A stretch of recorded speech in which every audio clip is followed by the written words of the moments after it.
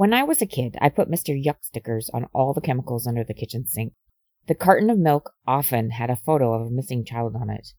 McGruff, the crime dog, warned me not to talk to strangers. And I had, with my friends, ridden my bike to the Tom Thumb, which was 1.5 miles from my house.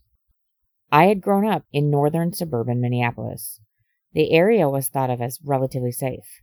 The farmland surrounding my suburb was a place where nothing ever happened. St. Cloud was about 45 minutes from my house, unless my parents were driving, and then it took a good hour. St. Cloud was supposed to be a city, but everyone I knew thought it was a bit Hickville. No offense meant, St. Cloud. It was surrounded by farmland and towns like St. Joseph, 9 miles away. In October 1989, a man in a homemade mask stepped out from a copse of trees and pointed a gun at 3 boys. 2 of those boys would be told to run and not to look back. The 3rd boy would vanish into the night along with that man. You're listening to It's All Relative, a podcast about crime and the family. It is not rainbows and unicorns, people. Listener, beware. I am your host, Kaylee, and I will return after some Huey Lewis in the news. Coming over the airwaves, the man says I'm overdue.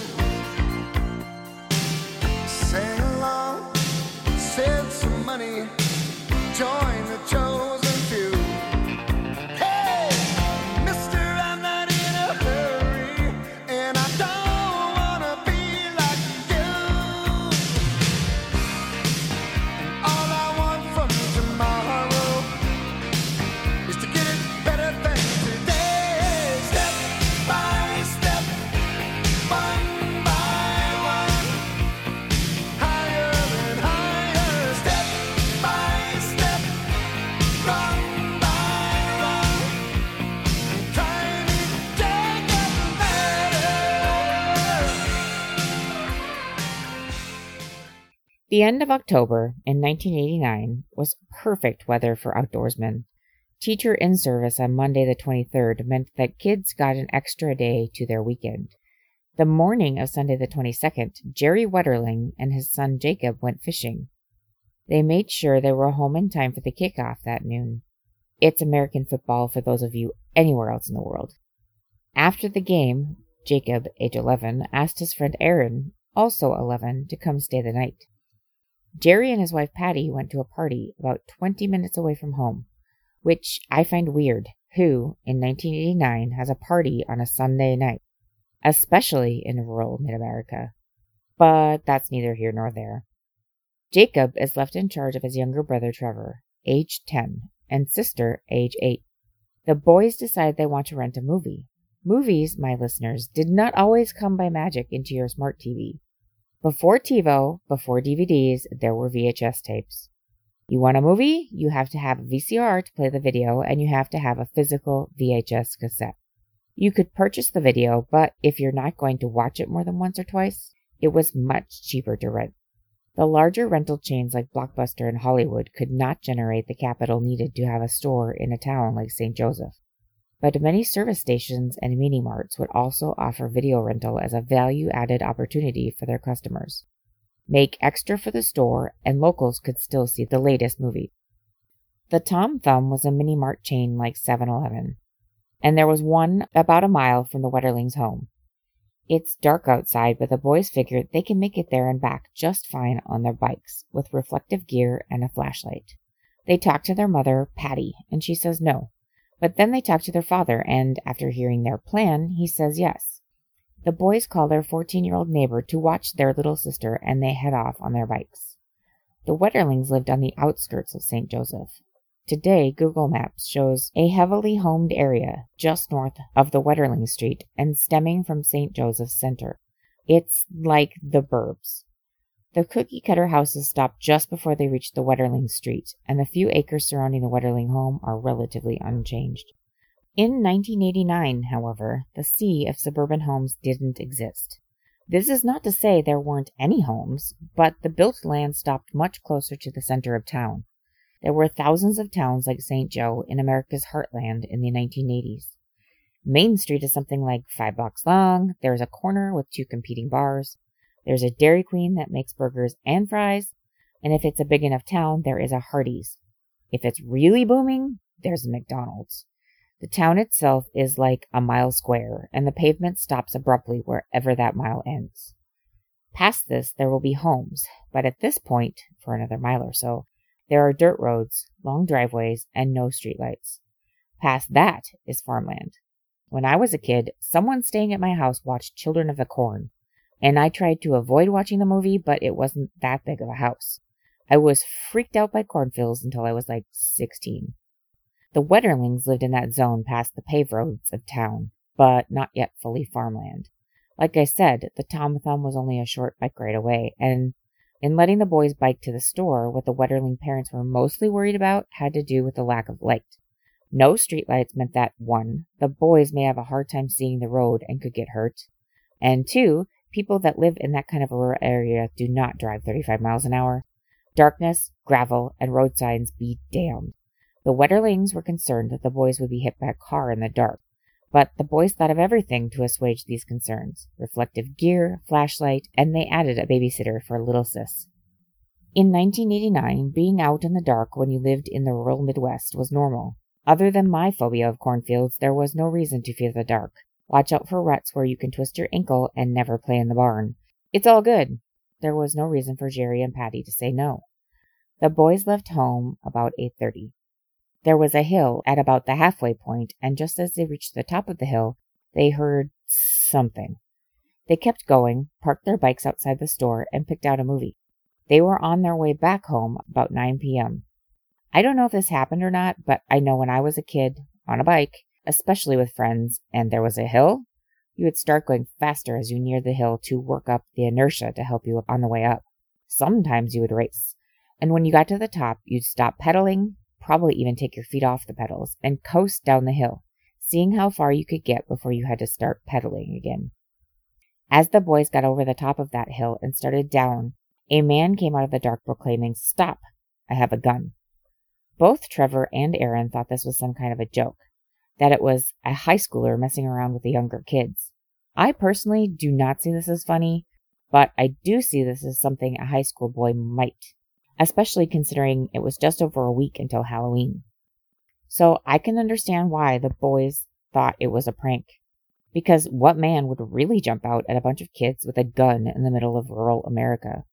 That's 1989 thinking, peeps. It's important to understand the context. This man told them to put their bikes in the ditch and turn off the flashlight. The boys, thinking they were being robbed, tried to give the man their movie, but he slapped it out of their hands. They put their bikes in the ditch, leaving the candy they'd bought strewn around them in the grass. He made them lie on the grass on their stomachs, and he asked them their ages. When Trevor said he was 10, the man told him to run to the nearby copse of trees and not to look back. If Trevor didn't do as he was told, the man would shoot him. Trevor ran. First Aaron, then Jacob said he was 11. The man put his hands on Aaron's genitals over his clothes and felt around.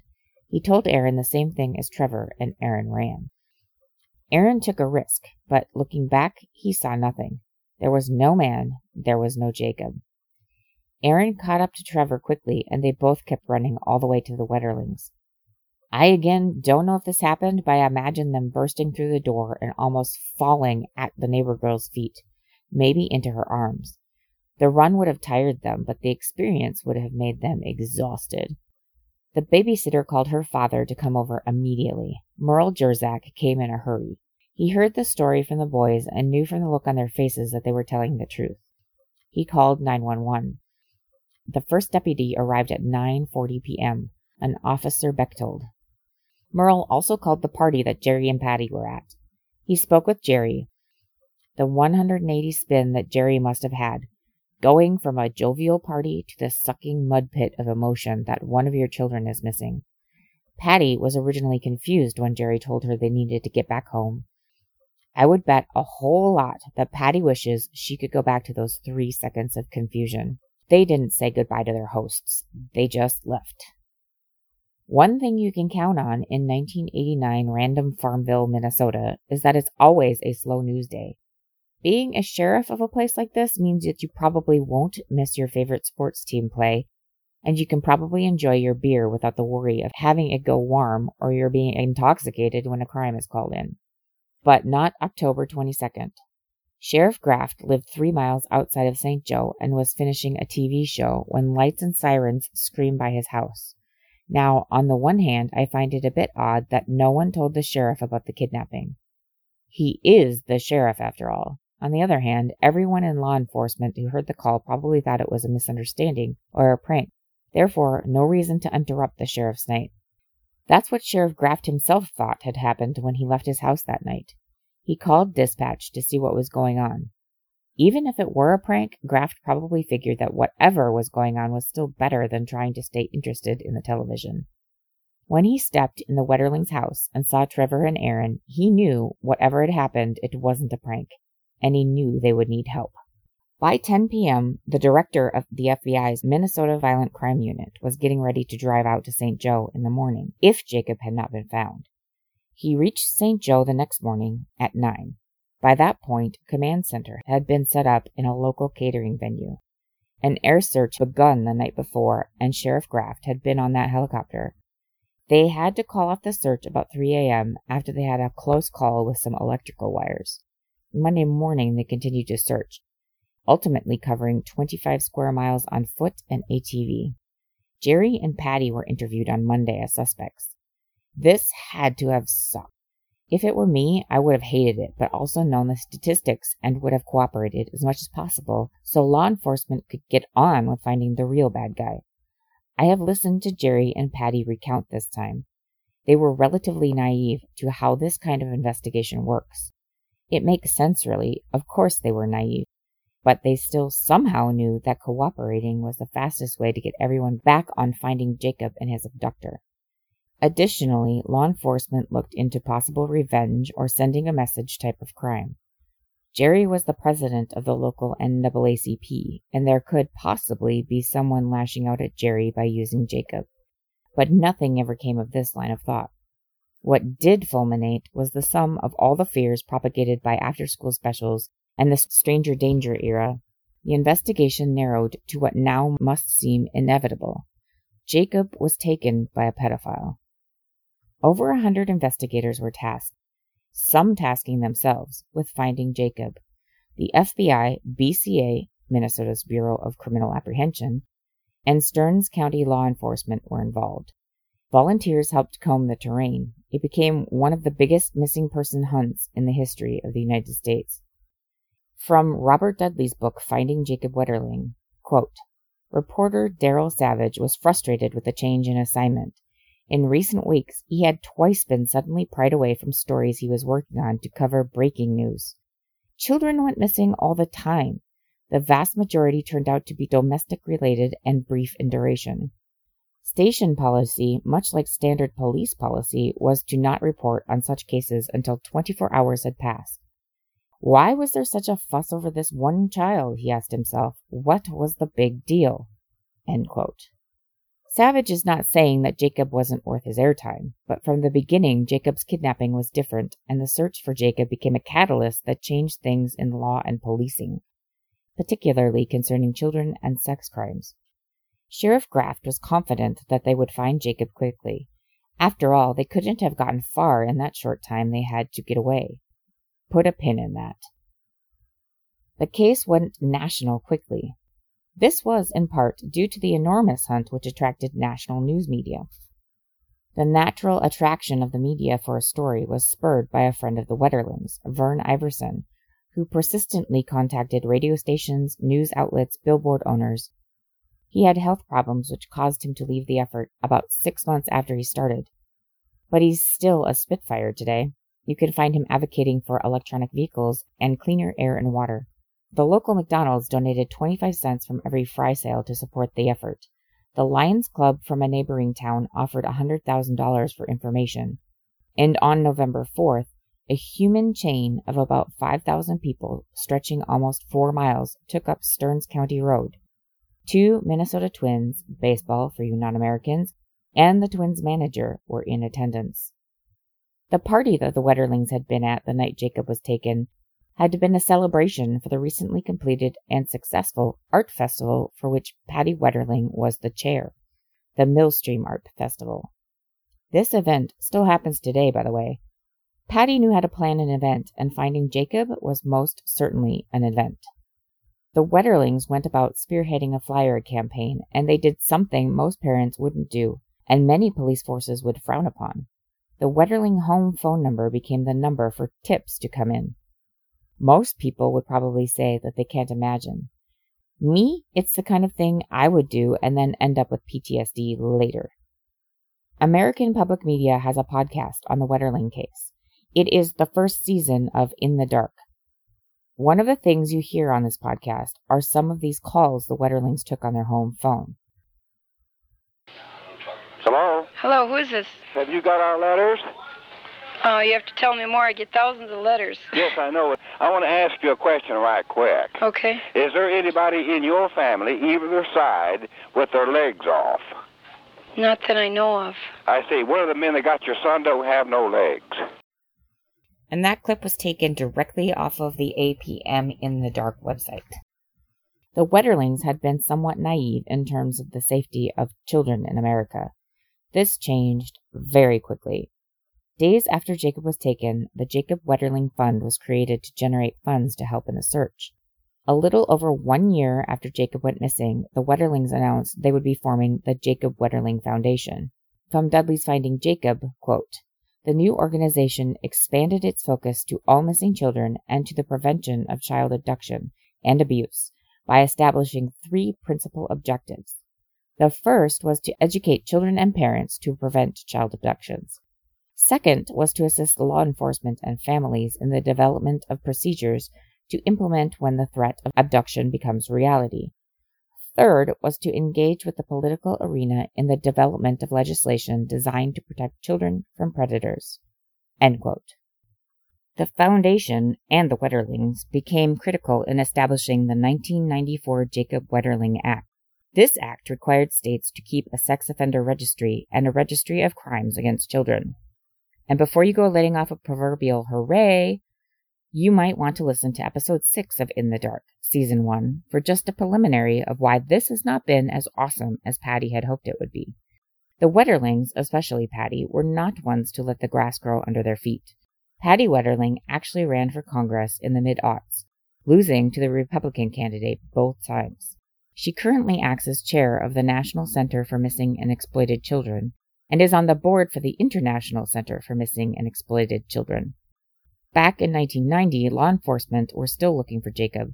The spot where the boys had been molested was on the gravel road that stretched between the Wetterling Street and the town of St. Joseph. The exact location was at the end of a long driveway which led to the Rassier farm. The investigators found some tire tracks on this drive. They had followed what they believed to be Jacob's last footprints up this drive, and where the footprints stopped, there were these tire tracks. Now, how did they know that these were Jacob's shoe prints? Well, they were consistent with the Nikes that Jacob had been wearing, and the tracker dogs couldn't find Jacob's scent past that point, so they have a decent leg to stand on here. One thing I would point out, though, is that cars tend to drive from point A to point B. They don't suddenly shoot up in the air or just stop making contact with the ground. Additionally, a driveway is only so wide, especially dirt drives, and looking at this drive in the investigation photos, it seems normal width for a dirt drive, which is about the width of one car. My point is that any car going up and down this drive would leave its tracks in the same relative place as any other car. Having Jacob's footprints on the drive is actually more probative than any tire tracks. In fact, at the time, the BCA classified these tire tracks as possible evidence, not evidence that they were confident about. Good on you, BCA. The Sheriff's Department, on the other hand, you need another pin there. Now, the driveway belonged, still does I believe, to the Rassier family. The pensioner Rassiers were on vacation when the kidnapping occurred, but their 34-year-old son Dan was home that night. Dan Rassier is a bit weird, and to be clear, most weird people are cool. It would be so boring if no one was weird. Also, Dan himself calls himself weird, so don't get your undies in a bunch about that word. Anyone who lives in the country knows that you are very aware when a car comes down your drive. Rassier saw 2 cars that night come down his driveway. One was a little blue car. Later that night, he was awoken by a dog barking at something outside. He sees a lot of flashlights at the back of his property and decides to call 911. The operator tells him that a child was abducted. Rassier immediately goes out to help in the search. Once he searched his property, he returned to his home. On Monday, investigators arrive at Rassier's work so they could interview him and search his car. Rassier was a music teacher, and during the 45 minutes he was with investigators, he told them about the cars he saw. The task force is running down leads. One of these leads involves reports from the nearby towns of Paynesville and Cold Spring. Paynesville is a town about 35 miles west of St. Joseph. Beginning in 1986, a man has been trying to get boys into his car. The boys that are taken are molested and then released. From Finding Jacob, quote, by May 1987, there had been a series of 5 reports involving boys ranging in age from 12 to 16, with no prime suspect identified. Another assault occurred in mid-May. Sergeant Bill Drager told the Paynesville Press that police needed all the help they could get from the public. After this guy grabs the boys, he tells them, "Don't turn around or I'll blow your head off," he said. In at least one instance, he used a knife. End quote. The attacks in Paynesville continued through 1988. Cold Spring is only 8 miles from St. Joe and on the same highway that leads to Paynesville. In January 1989, a boy named Jared is kidnapped and molested. Again, from Finding Jacob. Jared was walking home alone from downtown Cold Spring at about 9:45 p.m. on a Friday night, when a man in a car approached him and asked for directions to a local residence. As Jared started giving directions, the man got out of the car and grabbed him by the shoulders, forcing him into the car. The man then drove a few miles to a rural area just north of Richmond, where he sexually assaulted Jared, then released him on the way back to Cold Spring, near County Road 158 on Highway 23 at about p.m. Jared described the car used by his abductor as dark blue in color, a late model, mid-size 4-door with a blue interior and a luggage rack on the trunk. The abductor was described as a white male in his mid-30s to early 40s in age, approximately 5 foot 8 inches tall, 170 pounds, with a small gut, broad shoulders, rough dark skin, large ears, large nose, and dark hair. The man was wearing black boots, a gray vest, a brown baseball cap, and a camouflage shirt and pants similar to military-issue type clothing. He seemed to know the area around Cold Spring and Richmond quite well. End quote. We are not given a record of who was assigned the Paynesville cases, but Jared's case was handled by Detectives Pierce and Leland from the Stearns County Sheriff's Office, or SCSO. A tip came in that there was a man who fit the abductor's general description, one Danny Heinrich. They had Jared look at a 6-pack, a photo array of possible suspects. And Jared said that 2 of the photos could be the man. One was Heinrich. Armed with Jared's description of the abductor's vehicle, the detectives drove to Heinrich's place of work to have a gander at his car. The car fit Jared's description in every way except the interior color and the lack of a roof rack. I would love to say that the next thing Pierce and Leland did was to interview Heinrich, but unfortunately, if they did interview him, there is no record of it. In February, Crime Stoppers offered a $1,000 reward for information leading to the perpetrator's arrest. An ad ran in 3 local papers with a description of the vehicle and an artist's rendition of the abductor. In July 1989, a 9-year-old boy with the pseudonym Andrew reported a man attempting to grab him off the street in St. Joseph. Andrew's mother reported the incident to the SCSO, but she said that no one would take them seriously. The attempted abduction took place in the township rather than the city of St. Joe. The St. Joseph Police Department, this covers the city, not the township, was not informed of the attempted kidnapping until after Jacob was taken. The FBI was certain that Jared and Jacob's cases were linked. But after a month and the leads drying up, both the BCA and the FBI removed a large portion of their agents from the investigation. The FBI agents who were left interviewed Danny Heinrich on December 16, 1989. Heinrich denied and claimed he couldn't remember throughout the interview. In January of 1990, the Paynesville police chief reminded the task force of the cluster of attacks in Paynesville. The FBI was sure that most of these could also be linked to Jacob. Chief Robert Chmiginski also reminded them that Danny Heinrich should be looked at for Jacob and Jared's kidnapping because he was a definite person of interest in the Paynesville attacks. After this reminder, investigators re-interviewed Heinrich, and he offers his shoes for forensics, and allows body hair samples to be taken. A few days later, Heinrich gives the okay for the removal of the rear tires from his 1982 Ford EXP. 9 days later, quote, on January 24, 1990, investigators executed a search warrant on the home owned by Howard Heinrich, located at 16021 County Road 124, east of Paynesville. Danny's younger brother, Tommy, had told investigators that Danny had been living in the basement of his father's house since November 1989. Officials seized a number of items from Heinrich's home, including a black portable police scanner carrying case, lists of police scanner frequencies and user manuals, a pair of black lace-up boots, 2 brown caps, a Radio Shack scanner frequency book, and a pay stub from Fingerhut dated October 8, 1989. They also confiscated a brown vest, a Regency programmable handheld scanner, and a 6-channel Regency scanner. Danny Heinrich was interviewed during the January 24th search. He was again unable to provide an alibi for the night of October 22, 1989, telling investigators that he was probably at his mother's apartment on Washburn Avenue in Paynesville. He told them that he would typically spend his Sundays driving around town doing laundry or watching a movie. He denied being in St. Joseph that night or any time that weekend. It was noted that Heinrich's bottom row of teeth had black spots in the front due to many years of chewing tobacco. Heinrich produced 6 photographs of children during the search. 3 of the photos appeared to be of school-age children and were marked with the name Worm. Heinrich claimed that the photos were of youths from the Twin Cities and that he had met them while he was a patient at the Wilmer Regional Treatment Center. 2 of the other photos were of young males in various states of undress, and the last photo was of 3 fully clothed children. Officers intended to seize the photos, but Heinrich objected, stating they shouldn't be taking photographs solely on the basis that they just don't look right. The photos were left at the home, but in subsequent interviews with the investigators, Heinrich said that he had burned the photos because they looked bad and were no kind of pictures to have anyway. End quote. They let him keep the photos. On the 25th, Heinrich agrees to a lineup. Jared cannot identify his attacker from the 6 men in the lineup. Despite this, Daniel Heinrich is arrested for the kidnapping and sexual assault of Jared. I hate to say this, but I am surprised they arrested him.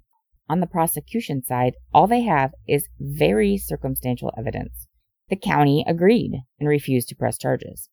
Quote, of significant interest with regard to Heinrich's 1990 arrest was the apparent dissent between investigating agencies. The FBI moved forward with the arrest without consulting with the BCA and against advice from the Stearns County Attorney's Office.